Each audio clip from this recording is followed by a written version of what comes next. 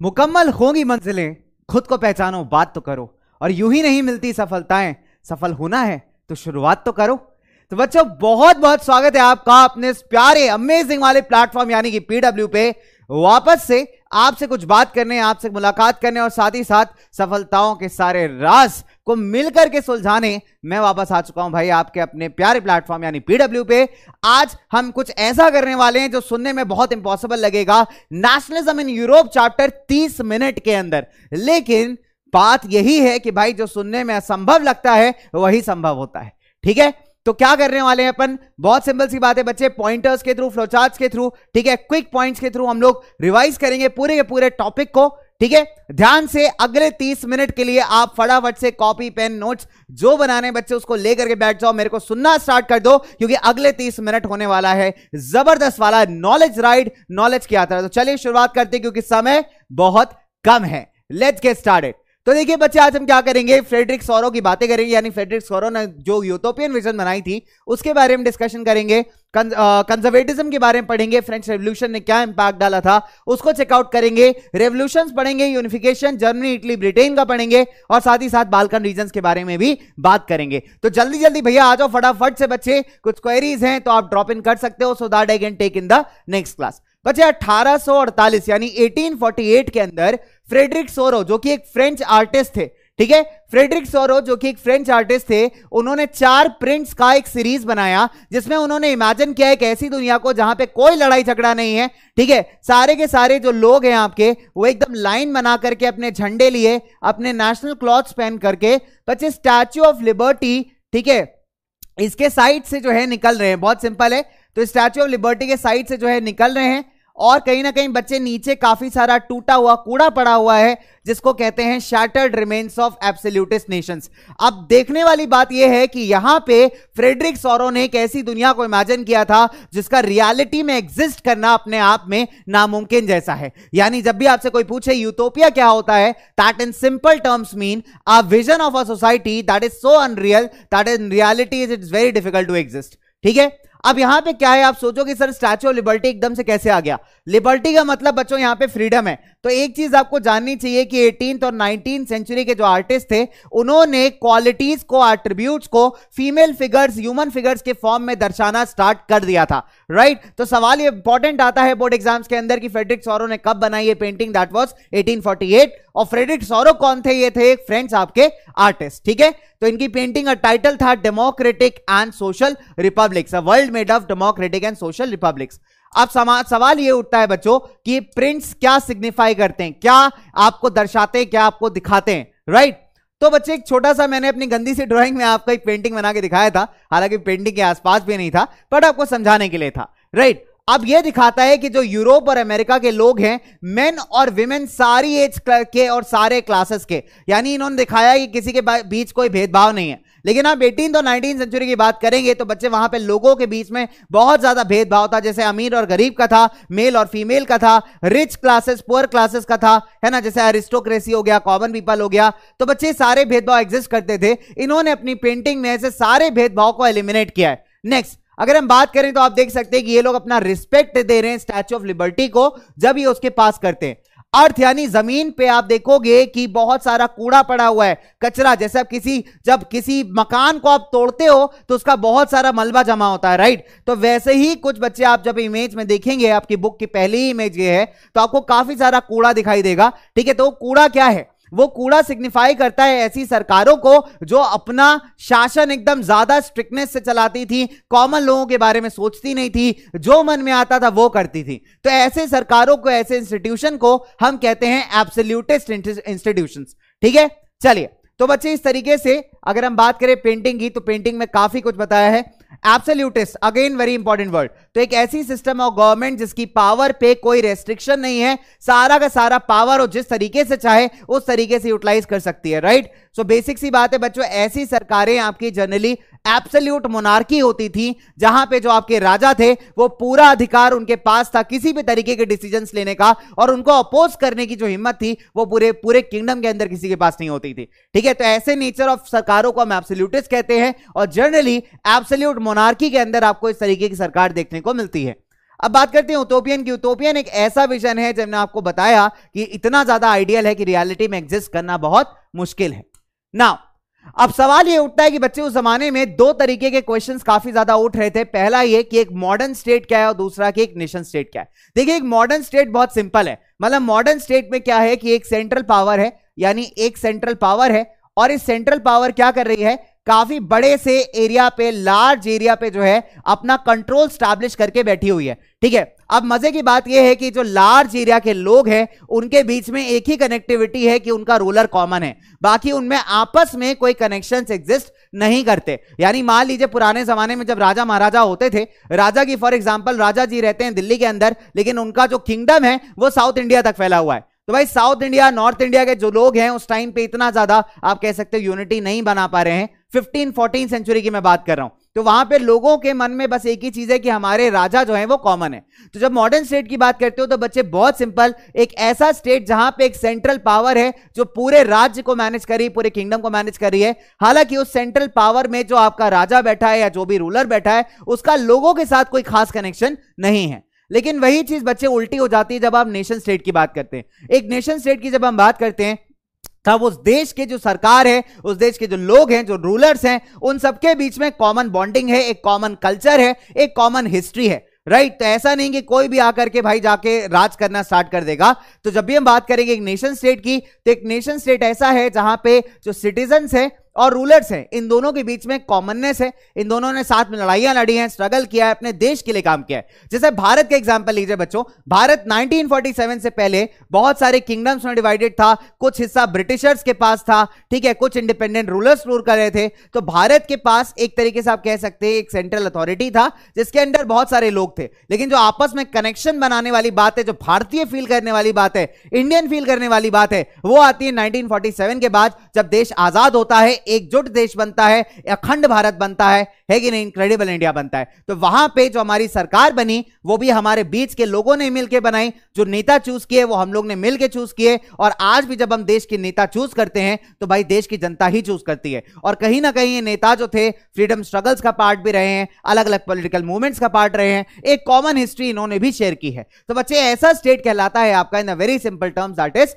Nation state. Right बच्चों, चलिए अब आगे बढ़ा जाए इसी से। कुछ अच्छे टर्म्स है जो आप रिमेंबर कर सकते हैं। क्वेश्चन पूछा भी गया है 1 मार्क्स में, बोर्ड एग्जाम्स का क्वेश्चन है, पीवाईक्यू है बच्चों कि प्लेबिसाइड क्या होता है। बच्चे प्लेबिसाइड एक डायरेक्ट वोट है जिससे आप किसी पर्टिकुलर रीजन के लोगों को बोलते हो कि या तो आप ये एक्सेप्ट करिए या तो फिर आप रिजेक्ट करिए। अब मान लीजिए मैंने आपके सामने काजू कतली का डब्बा रख दिया कमेंट सेक्शन में और लोगों को बोला बेटा प्लेबिसाइड दो, तो या तो बच्चे काजू कतली खाएंगे या तो फिर नहीं खाएंगे। तो इधर यू एक्सेप्ट अ प्रपोजल या फिर आप उसको रिजेक्ट करते हो, and that is called as a plebiscite. तो it's a direct vote, right? Now, अब बच्चे बात करते हैं हम लोग फ्रेंच रेवोल्यूशन की। फ्रेंच रेवोल्यूशन में अगर आप देखें तो फ्रेंच रेवोल्यूशन ने पूरी दुनिया भर को इंस्पायर किया है, राइट? फ्रेंच रेवोल्यूशन के स्टार्टिंग में वहां पे लुई 16 की जब सरकार थी वो एक एब्सोल्यूट मोनार्क थे, यानी वो किसी की बात नहीं सुनते थे एक्सेप्ट अपनी सुंदर वाइफ के। ठीक है, तो सुंदर वाइफ के चक्कर में पूरे फ्रांस के इस्तेसी कर डाली थी उन्होंने। मतलब कहने का मतलब ये है बच्चों, he was an absolute monarch. वो किसी की बात नहीं सुनते थे, जो उनके मन में आते थे वो डिसीजंस लेते थे, और बेचारे हमारे थर्ड स्टेट यानी जो कॉमन जनता थी वो सबसे ज्यादा पिसती थी। अब इसी में जब रेवोल्यूशंस आने स्टार्ट हुए फ्रांस के अंदर, ठीक है, फ्रांस 1789 में एक कंप्लीट एब्सोल्यूट मोनार्की था, ठीक है, एक कंप्लीट एब्सोल्यूट मोनार्की था। और वही अगर मैं बात करूं बच्चों, जब फ्रांस के अंदर रेवोल्यूशन हुआ, क्रांति आनी शुरू हुई, तो जो पॉलिटिकल और कॉन्स्टिट्यूशनल फ्रांस में आए उसने क्या किया कि भाई जो राजा थे उनसे अधिकार लेकर के, उनसे पावर लेकर के किसके हाथ में सौंप दी? लोगों के हाथ में। That is a body of French citizens. अब सवाल ये उठता है कि बहुत सारे ऐसे स्टेप्स थे जो कि हमारे फ्रेंच रेवोल्यूशनरीज ने लिए थे फ्रांस में खंडता बनाने के लिए। ठीक है, फ्रांस में क्या था कि पहले लोगों के पास एक कॉमन चीज थी, दैट इज उनके राजा कॉमन है, अदरवाइज आपस में उनमें कोई रिलेशंस नहीं थे, आपस में लोगों के यूनिटी एग्जिस्ट नहीं करती थी, राइट? तो उसको यूनाइटेड करने के लिए, एक यूनाइटेड फ्रांस बनाने के लिए बहुत जरूरी है कुछ ऐसे कदम उठाना जिससे लोगों को फील हो कि वो फ्रांस का पार्ट है, ना कि इंडिविजुअल जगहों का। ठीक है, अब फॉर एग्जाम्पल जो आइडियाज थे जैसे ला पात्रे, फादरलैंड, जैसे हम देश को हम बोलते हैं ना इंडिया को भारत माता, तो ऐसे उन्होंने भैया पिता मान लिया था, that is fatherland, right? So then ली सिटोयन एंड सिटीजन, पहले क्या होता था मोसायर और मडाम, मैम, सर, इस टाइप के टाइटल्स यूज किए जाते थे लोगों को बुलाने के लिए, लेकिन उन्होंने कहा कि अब ऐसे सारे टाइटल्स को अबॉलिश किया जाएगा। ठीक है, जो क्रांतिकारी थे उन्होंने कहा आप सिर्फ आप एक दूसरे को सिटीजन नाम से बुलाएंगे ताकि लोगों के बीच कॉमननेस लगे, कॉमन मतलब इक्वालिटी फील हो, राइट। एक न्यू फ्रेंच फ्लैग डिजाइन किया गया, ट्राई कलर यानी तिरंगे कलर का इनका फ्लैग था, जिसने पुराने राजा के जो फ्लैग थे, पहले क्या थे किंगडम्स के, है ना, जो राज्य होते थे उनके अपने अपने झंडे होते थे, तो इसने क्या किया भाई, सिंपल सी बात है, जो नया ट्राई कलर फ्लैग आया उसने पुराने जो राजा थे, जो बर्बन डायनेस्टी का झंडा था, उसको हटा करके एक फ्रांस का झंडा स्टैब्लिश किया। देन एस्टेट जनरल, बच्चे जिसमें हमारे लुई 16 भैया टैक्स बढ़ाते थे, तो एस्टेट जनरल का नाम बदल करके नेशनल असेंबली रख दिया गया।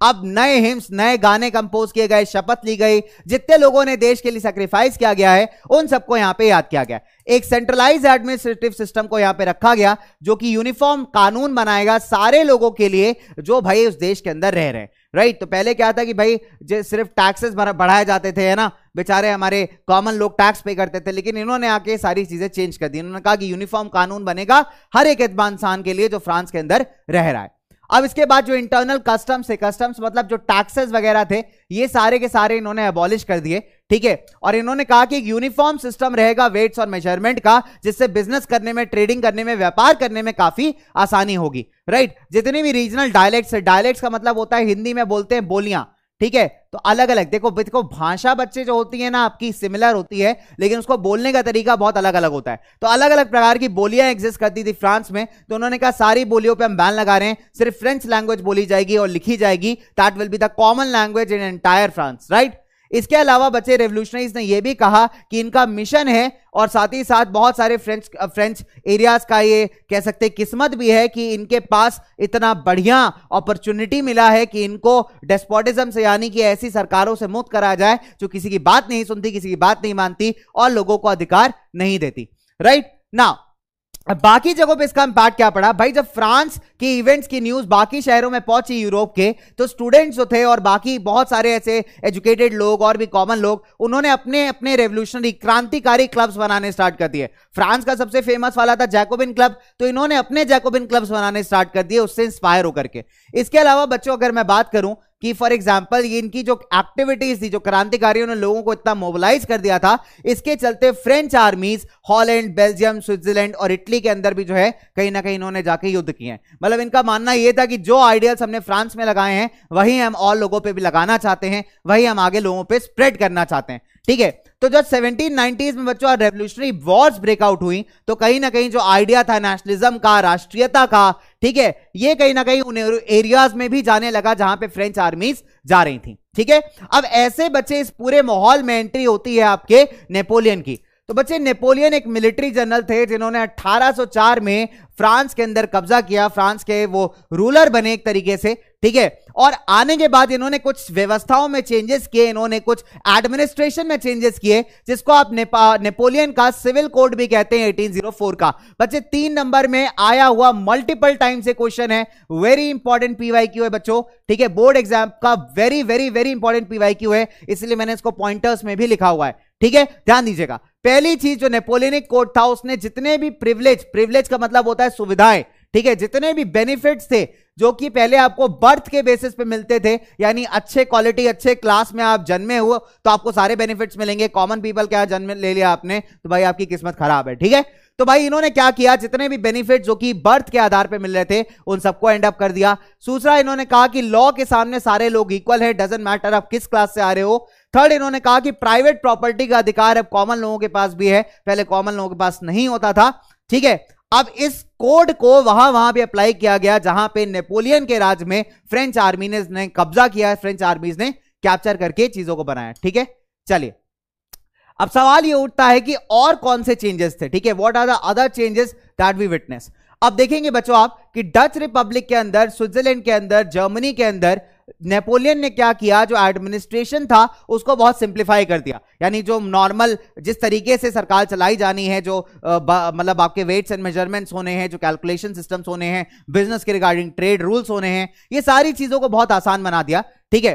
तो जितना भी आपका फ्यूडल सिस्टम था, फ्यूडल सिस्टम समझ लीजिए जैसे भारत का जमींदारी हो गया, ठीक है, वही सिंपल, जैसे भारत का जमींदारी सिस्टम होता है ना, तो वैसे ही भाई फ्यूडल सिस्टम हो गया आपका, ठीक है, वहां पे क्या था कि लोगों को हायर किया जाता था, बड़े बड़े जमींदार थे, हायर करते थे, कई बार किसानों को, बेचारे गरीब किसानों को पैसा भी नहीं देते थे, एक्सटॉर्ट करते थे, उनको परेशान करते थे। तो ऐसे सारी चीजों को जो है बच्चों यहाँ पे जो है इन्होंने एंड कर दिया, और एंड करने के साथ ही जो आपके फार्मर्स थे उनको इस चीज से, बॉन्डेज से फ्री कर दिया। टाउन्स में भी जो गिल्ड है, गिल्ड क्या होते हैं बच्चे, आपकी गिल्ड होते हैं ऑर्गेनाइजेशंस, ठीक है, बिजनेस ऑर्गेनाइजेशंस, जिनका ऑब्जेक्टिव बहुत सिंपल होता है कि अलग अलग बिजनेस इंटरेस्ट को कहीं ना कहीं बच्चे प्रोटेक्ट करना, ठीक है। तो ऐसे गिल्ड्स जो थे फॉरेन कॉम्पिटिशंस को, बाहर के कॉम्पिटिटर्स को उतरने ही नहीं देते थे मार्केट में, तो कहीं ना कहीं उन रेस्ट्रिक्शंस को, उन टैक्सेस वगैरह को भी हटा दिया, ठीक है। ट्रांसपोर्ट और कम्युनिकेशन सिस्टम को काफी इंप्रूव कर दिया। अब इतनी सारी बेहतर चीजें करने के बाद लोगों को लगा यार कि क्या बात है, मजा नहीं लाइफ आ गया, यानी जितने भी फार्मर्स थे, वर्कर्स थे, बिजनेसमैन थे, अब इनको बिजनेस करने का एक नया जरिया मिल चुका है, बिजनेस करने का एक नया तरीका मिल चुका है। आप ये कह सकते हैं कि बड़ी आसानी से, कम टैक्सेस के साथ, ज्यादा प्रॉफिट के साथ अब ये बिजनेस कर पा रहे हैं। अब इनको लगने लगा कि अगर लॉज आपकी यूनिफॉर्म होंगे, कानून यूनिफॉर्म होंगे, एक नेशनल करेंसी होगा, weights and measurement system proper होगा, तो बिजनेस करने में भी आसानी होगी, राइट। तो इस तरीके से बच्चों कहीं ना कहीं इन्होंने काफी ज्यादा सपोर्ट किया हमारे नेपोलियन भैया को। लेकिन दिक्कत यह है कि यार सारी चीजें नेपोलियन ने अच्छी की, लेकिन कुछ चीजें नेपोलियन ने गड़बड़ भी की। अब नेपोलियन की एक आदत बड़ी बुरी थी भैया, उसको लड़ाई करनी होती थी पूरे टाइम, ठीक है, यानी लड़ाई करने के लिए आपको ज्यादा लोग चाहिए। तो एज अ रिजल्ट नेपोलियन ने क्या किया, फोर्स रिक्रूटमेंट स्टार्ट कर दिया अपनी आर्मीज के अंदर, जिसके चलते लोग थोड़ा सा भड़क गए। इसके अलावा अगर हम बात करें बच्चों, नेपोलियन ने सेंसरशिप इंट्रोड्यूस कर दिया। सेंसरशिप का मतलब है कि आप क्या लिखोगे, क्या छापोगे, वो नेपोलियन अप्रूव करेगा और उसके बाद ही आप प्रिंट कर सकते हो। तो फ्रीडम ऑफ प्रेस खत्म हो गया यहाँ पे। इसके बाद टैक्सेस बढ़ा दिए बहुत सारे एरियाज में। तो एज अ रिजल्ट बच्चे जो लोग थे कहीं ना कहीं अभी नेपोलियन से चिढ़ना स्टार्ट हो गए। और एंड नेपोलियन का 2 वॉर्स के चलते हुआ, पहला लड़ी गई है बैटल ऑफ लीप्जिग, जिसकी लड़ाई हुई थी बच्चे 1813 में, और इसमें नेपोलियन को हराया है आपके 4 मेजर कंट्रीज ने, that is BRAP। BRAP is what, Britain, Russia, Austria, Prussia, ठीक है, Britain, Russia, Austria, Prussia, BRAP याद कर लो, BRAP, BRAP, BRAP, Britain, Russia, Austria, Prussia. तो 2 युद्ध लड़े गए, एक 1813 में बैटल ऑफ लिप्जिग, और दूसरा है 1815 का बैटल ऑफ वाटरलू, जिसमें फाइनली नेपोलियन हार जाते हैं और इनको भेज दिया जाता है सेंट हेलेना के आइलैंड पे अपनी बाकी की जिंदगी काटने के लिए, ठीक है। तो यहां होता है भाई नेपोलियन का हमारे एंड, राइट। चलिए नाउ लेट्स टॉक अबाउट, अब अरिस्टोक्रेसी की बात करते हैं यार। अरिस्टोक्रेसी यूरोप के अंदर एक काफी इंपॉर्टेंट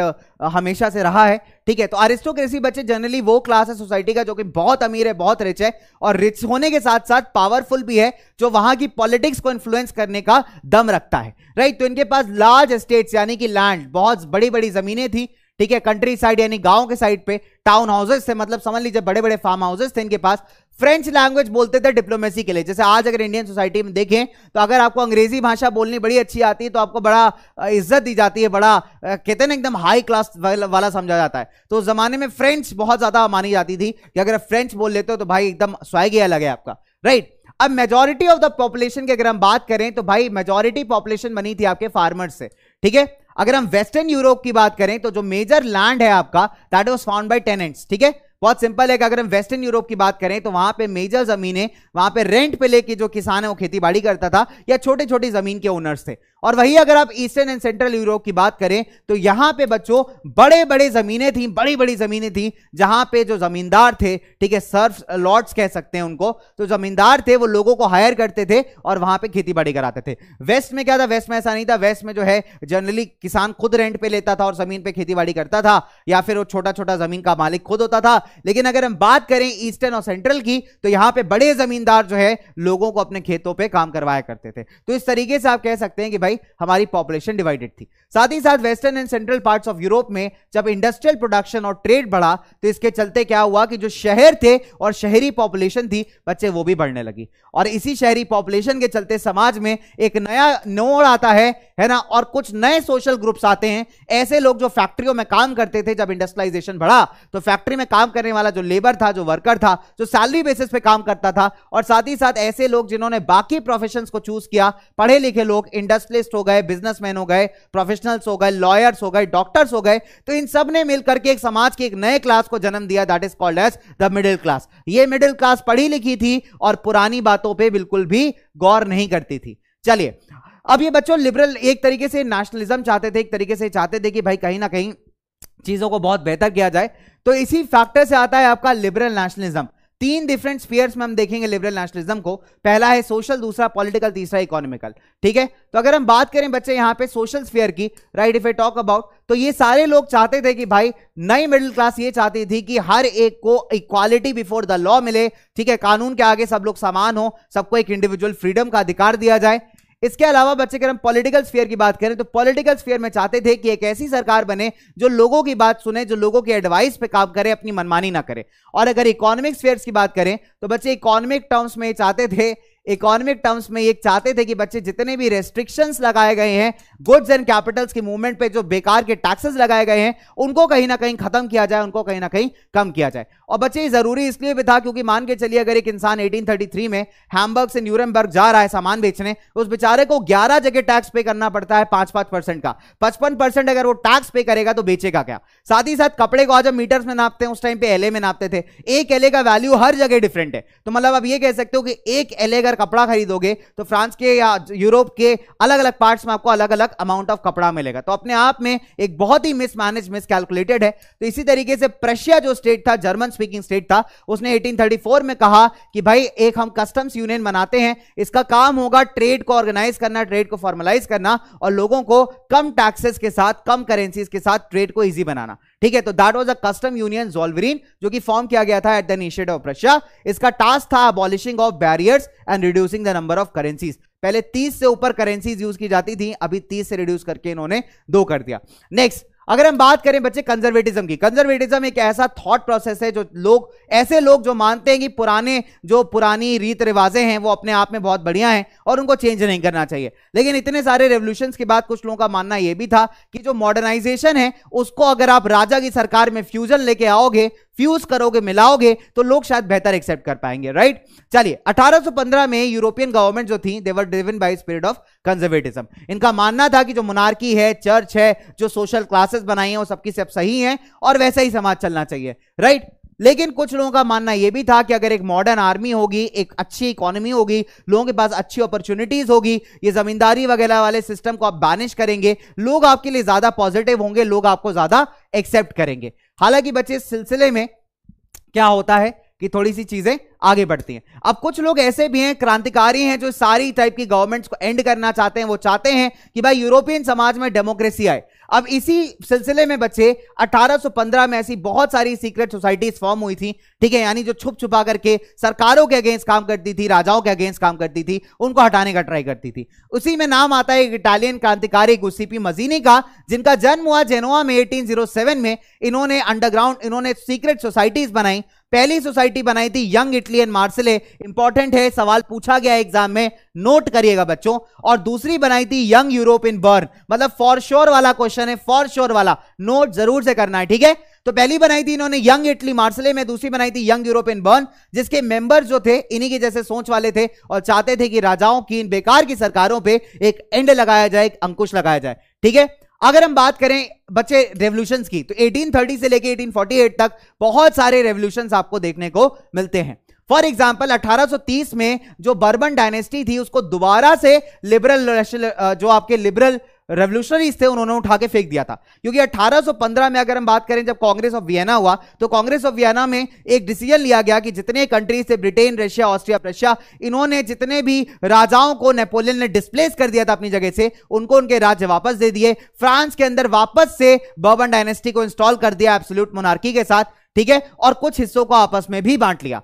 अब दिक्कत यह है कि बच्चे 1830 में लोग जो थे बिल्कुल दिमाग खराब हो गया और ये जो लिबरल क्रांतिकारी थे, इन्होंने क्या किया, बर्बन डायनेस्टी के राजा को अपनी सीट से उतार दिया, एब्सोल्यूट मोनार्की को खत्म कर दिया और उसकी जगह लुई फिलिप, एक दूसरे राजा थे, उनको एक संविधान के साथ वहां पे लाके बैठा दिया। राइट, अब बात आती है कि जब जुलाई में रेवोल्यूशन हुआ, ठीक है, ब्रसल्स के अंदर, ब्रसल्स पड़ता है बेल्जियम में, तो जुलाई में इसी का देखा देखी इंस्पायर होकर बच्चे क्रांति होती है, जिसके चलते जो बेल्जियम था वो यूनाइटेड किंगडम ऑफ नीदरलैंड से टूट करके अलग हो गया।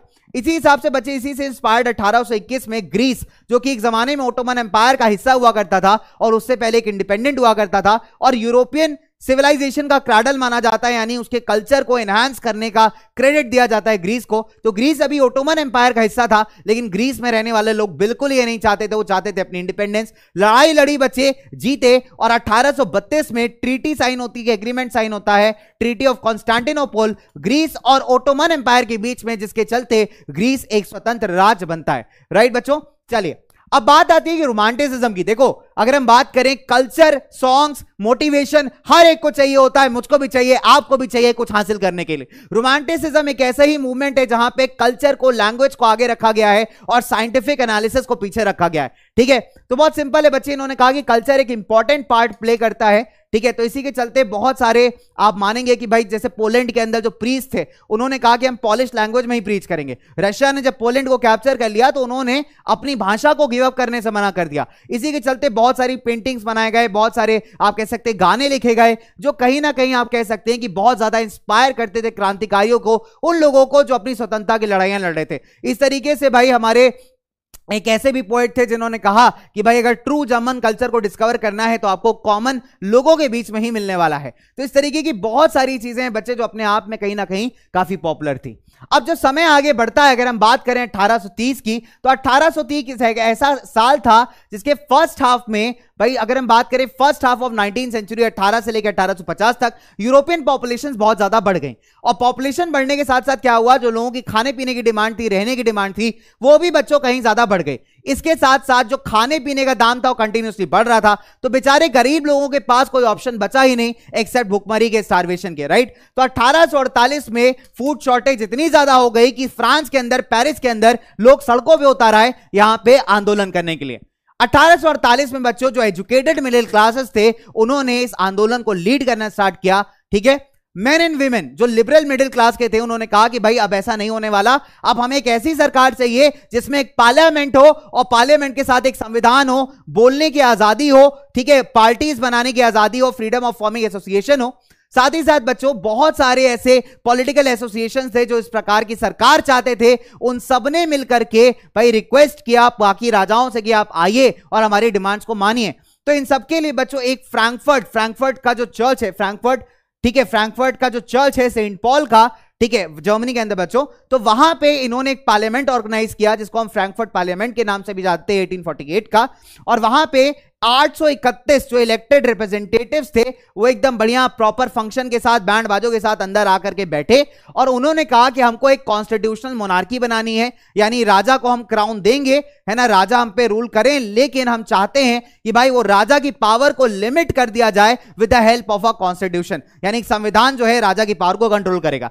राजा ने इस बात को स्वीकारने से मना किया। क्राउन ऑफर किया गया था फ्रेडरिक विलियम IV को, जो कि प्रशिया के राजा थे, जो एक जर्मन स्पीकिंग स्टेट, बट इन्होंने रिजेक्ट करके बाकी मोनार्क्स को भी ज्वाइन कर लिया। ठीक है, अब बहुत सारी ऐसी महिलाएं थी जिन्होंने इस और जिस पूरे आप कह सकते हैं रेवोल्यूशन को डोमिनेट किया, उसमें काफी सारा पार्टिसिपेशन किया। लेकिन दुख की बात यह कि महिलाओं को इतना सारा करने के बाद भी कभी भी वोटिंग, सोशल और पॉलिटिकल राइट्स नहीं मिले। फ्रांस में 1946 को महिलाओं को वोटिंग का अधिकार मिला है। 1848 के बाद बहुत सारी ऐसी ऑटोक्रेटिक मोनार्कीज थी सेंट्रल और ईस्टर्न यूरोप की, जिन्होंने भाई मॉडर्नाइजेशन करना अपनी इकोनॉमी में शुरू कर दिया था। तो आप ये कह सकते हैं कि भाई जो बॉन्डेड लेबर है, बंधुआ मजदूरी है, ऐसी सारी चीजें जो है कहीं ना कहीं बंद हो गई। अब बात करते हैं बच्चे फटाफट से 2-3 मिनट में यूनिफिकेशंस की, जर्मनी, इटली और ब्रिटेन। यूनिफिकेशन बहुत इसलिए जरूरी है क्योंकि बच्चे अलग अलग हिस्सों में, जो जर्मन स्पीकिंग स्टेट से, इटालियन स्टेट से, ये बटे हुए थे। जर्मनी की अगर हम बात करें तो जर्मनी जो है 39 स्टेट्स का, जर्मन भाषा बोलने वाले 39 स्टेट्स का एक ग्रुप था। ठीक है, अब मिडिल क्लास जर्मन्स ने फ्रैंकफर्ट पार्लियामेंट वगैरह के साथ ट्राई किया था कि भाई इसको यूनाइट किया जा सके, बट ये फेल हो गए क्योंकि राजाओं ने और बड़े बड़े जो लैंड ओनर्स हैं इन्होंने साथ नहीं दिया। प्रशिया ने लीडरशिप लिया। प्रशिया के जो मतलब मिनिस्टर थे ऑटो वॉन बिस्मार्क, उनको इसका आर्किटेक्ट माना जाता है, रचयिता माना जाता है। तो बच्चे उन्होंने प्रशियन आर्मी और ब्यूरोक्रेसी की मदद से जर्मनी को यूनिफाई किया था। ठीक है, बहुत सिंपल सी बात है बच्चे, 3 लड़ाइयां हुई हैं 7 सालों के दौरान में, ऑस्ट्रिया के साथ, डेनमार्क के साथ और फ्रांस के साथ, जिसमें प्रशिया जीता और फाइनली जो है जर्मनी गॉट यूनिफाइड। तो 1871 में जो प्रशियन राजा था विलियम I, उनको जर्मनी का राजा घोषित किया। राइट, इटली की अगर हम बात करें तो बच्चे इटली के साथ एक प्रॉब्लम है कि इटली 7 स्टेट्स में डिवाइडेड है। ठीक है, अब इटली का कुछ ऐसा ज्योग्राफी है, 7 स्टेट्स में डिवाइडेड है। नॉर्दर्न इटली ऑस्ट्रिया के पास है, सेंट्रल इटली पोप के पास है, सदर्न इटली बर्मन डायनेस्टी जो स्पेन की थी उसके पास है, और एक ही ऐसा स्टेट है सार्दिनिया पिएडमोंट का, जिसको एक इटालियन आदमी रूल करता है। अब दिक्कत यहां पे ये कि आपको 3 हीरोज देखने को मिलते हैं यहां पे स्टोरी के, कैमिलो डी केवर जो कि बच्चे मिनिस्टर थे इटली के, ठीक है, गुसिपी गरिबाल्डी, गुसिपी मजीनी जो कि क्रांतिकारी थे। मजीनी चाहते थे एक डेमोक्रेटिक इटली, हालांकि केवर चाहते थे एक कॉन्स्टिट्यूशनल मोनार्की लाना। अब केवर ने यहां पे दिमाग लगाया, बच्चे इंपॉर्टेंट है, ध्यान से पढ़िए। 1855 में केवर ने फ्रांस और ब्रिटेन को क्रीमिया के युद्ध में सपोर्ट किया। एज अ रिजल्ट इन्होंने बोला फ्रांस को कि अगर कभी ऑस्ट्रिया से हमारी लड़ाई होती है तो आप हमें मिलिट्री सहयोग दीजिएगा, मिलिट्री सपोर्ट दीजिएगा। 1858 में इन्होंने फ्रांस के साथ अलाइन बनाया। 1859 में जब ऑस्ट्रिया के साथ युद्ध हुआ तो ऑस्ट्रिया को युद्ध में हराया। एज अ रिजल्ट जो लोम्बार्डी का स्टेट ऑस्ट्रिया के पास था वो छीन करके इन्होंने सार्दिनिया के साथ मिला लिया और बदले में जो दो छोटे छोटे स्टेट्स हैं सेवॉय और नीस वो दे दिए फ्रांस को। इसको देखा देखी भाई जो सेंट्रल इटालियन स्टेट्स है उन्होंने भी डिसाइड किया कि हम जो है सार्दिनिया पिएडमोंट को ज्वाइन करेंगे। अब बच गया सदर्न इटली। 1860 में गरिबाल्दी जो थे अपने एग्जाइल से वापस आते हैं, सदर्न इटली जाते हैं और सिसिली और नेपल्स का जो स्टेट है उसको बर्बन डायनेस्टी से फ्री कर लेते हैं। लेकिन दिक्कत यह है कि भाई केवर को लगता है कि अगर गरिबाल्दी के हाथ में डोर रही तो गरिबाल्दी डेमोक्रेसी ना ले आए, तो इसलिए ये क्या करते हैं अपनी आर्मी को भेजते हैं और गरिबाल्दी से वो सदर्न इटली भी छीन लेते हैं। एट लास्ट इटली यूनिफाई होता है under King Victor Emmanuel second. ठीक है, चलिए अगर हम बात करें ब्रिटेन की तो ब्रिटेन जैसा कोई नेशन एग्जिस्ट नहीं करता था, अलग अलग आइलैंड से जिसमें अलग अलग भाषा बोलने वाले लोग रहते थे। इंग्लिश पार्लियामेंट ने भाई मोनार्की से 1688 में बिना किसी युद्ध के जो है पावर दम डिबेट के साथ डिस्कशन के साथ छीना। 1707 में जो एक्ट ऑफ यूनियन हुआ उसके चलते इंग्लैंड और स्कॉटलैंड के बीच में एक एग्रीमेंट साइन हुआ और स्कॉटलैंड को इंग्लैंड के साथ मिला लिया गया। ठीक है, और फाइनली बना आपका United Kingdom of Great Britain. अभी दिक्कत आती है बच्चा आयरलैंड के साथ। आयरलैंड एक ऐसा देश है जहां पे क्रिश्चियनिटी के 2 सेगमेंट्स हैं, कैथोलिक और प्रोटेस्टेंट। ठीक है, प्रोटेस्टेंट को सपोर्ट कर रहा है यहां पे ब्रिटेन और कैथोलिक्स बेचारे इनके अगेंस्ट लड़ रहे हैं। राइट, तो वुल्फ टोन और उनके जो लोग थे जब वो युद्ध में हारे ब्रिटेन के अगेंस्ट, ठीक है, तो फाइनली इंग्लैंड ने क्या किया 1801 में आयरलैंड को भी इनकॉर्पोरेट कर लिया यूनाइटेड किंगडम के अंदर। और जो नया ब्रिटेन बना बच्चे उसके सिंबल से Union Jack, British flag, national anthem और आपकी अंग्रेजी भाषा। राइट, इसी के साथ साथ बच्चा आप देखोगे कि बहुत सारे आर्टिस्ट ने नेशन को विजुलाइज किया अलग अलग तरीके से, यानी फीमेल फॉर्म में। जैसे अगर हम बात करें जर्मनी में जर्मेनिया थी, ठीक है, जिनको फीमेल फॉर्म में दिखाया गया कि भाई जर्मन नेशन की प्रोटेक्टर है। फ्रांस में मरीन थी, तो फ्रांस में मरीन के अलग अलग कैप्टर आप देख सकते हैं भाई, कैरेक्टरिस्टिक्स इनके लिबर्टी और रिपब्लिक के लिए रेड कैप दिखाया है, ट्राई कलर झंडे में इनको दिखाया है। राइट, तो इनकी जो स्टैचूज थे वो अलग अलग जगहों पे आपको देखने को मिलते हैं। इसके अलावा अगर हम बात करें बच्चे ब्रिटेन की ब्रिटानिका थी। कुछ सिंबल्स हैं आपके एनसीईआरटी के जो कि बहुत जरूरी हैं, तो हर एक सिंबल्स को पढ़ना इंपॉर्टेंट है क्योंकि 1 मार्क क्वेश्चन बच्चों यहां पे बहुत ज्यादा इजीली पूछा जा सकता है। राइट, तो for example crown of oak leaves heroism को स्टैंड करता है, ऑलिव ब्रांच शांति वार्ता को स्टैंड करता है। इसी के साथ बच्चों अगर हम बात करें हमारा आज का लास्ट टॉपिक कि अगर हम देखें बच्चे बाल्कन एक ऐसा रीजन था ओटोमन एम्पायर का जिसके अंदर बहुत सारे कंट्रीज जो है आते थे, Albania, Greece, Macedonia, Croatia, Bosnia Herzegovina, Serbia या फिर मॉन्टेनिग्रो। लेकिन दिक्कत यह कि बच्चे जो छोटे छोटे देश थे ये आपस में इंडिपेंडेंस के लिए लड़ रहे थे और एक दूसरे से बहुत ज्यादा जलन भी रखते थे, बहुत ज्यादा जेलेसी रखते थे, है ना। तो कहीं ना कहीं बच्चे इस जेलेसी के अंदर जो बड़े बड़े पावर्स थे, रशिया हो गया, यूएस हो गया, यूके हो गया, अब इनकी पावर्स भी बढ़ रही हैं, इनका लालच भी बढ़ रहा है। तो इनको लगता है कि अगर इन छोटे देशों को सपोर्ट किया जाए तो लॉन्ग टर्म में हमारा भी बेनिफिट होगा। अब अपनी पावर को स्टैब्लिश करने के लिए, अपनी सुप्रीमेसी को स्टैब्लिश करने के लिए जब इन्होंने इन छोटे देशों की लड़ाइयों को सपोर्ट करना स्टार्ट किया तो धीरे धीरे धीरे करके इतना बड़ा एक्सप्लोजन हुआ कि 1914 में यूरोप को एक डिजास्टर फेस करना पड़ा in the form of world war 1। तो आप ये कह सकते हैं कि भाई ये जितने भी रोमांटिक स्ट्रगल्स थे या कह सकते हैं नेशनलिज्म के आइडियाज थे, इन्होंने टुगेदर मिलकर के इस बाल्कन को इतना एक्सप्लोसिव बना दिया कि ओटोमन एम्पायर के जितने डेवलपमेंट्स थे वो भी इसका कुछ कर नहीं पाए। राइट, तो बच्चों इसी के साथ आज की इस कहानी को एज प्रॉमिस खत्म करता हूं मैं आपसे। अगली कहानी में आपसे मिलने वाला हूं, लेकिन जज्बा कम नहीं होना चाहिए, जोश कम नहीं होना चाहिए। मिलके जीतेंगे, मिलके करेंगे। कुछ डाउट्स है तो कमेंट सेक्शन में जरूर से डालना। बाय बाय बच्चों, stay tuned with PW, bye.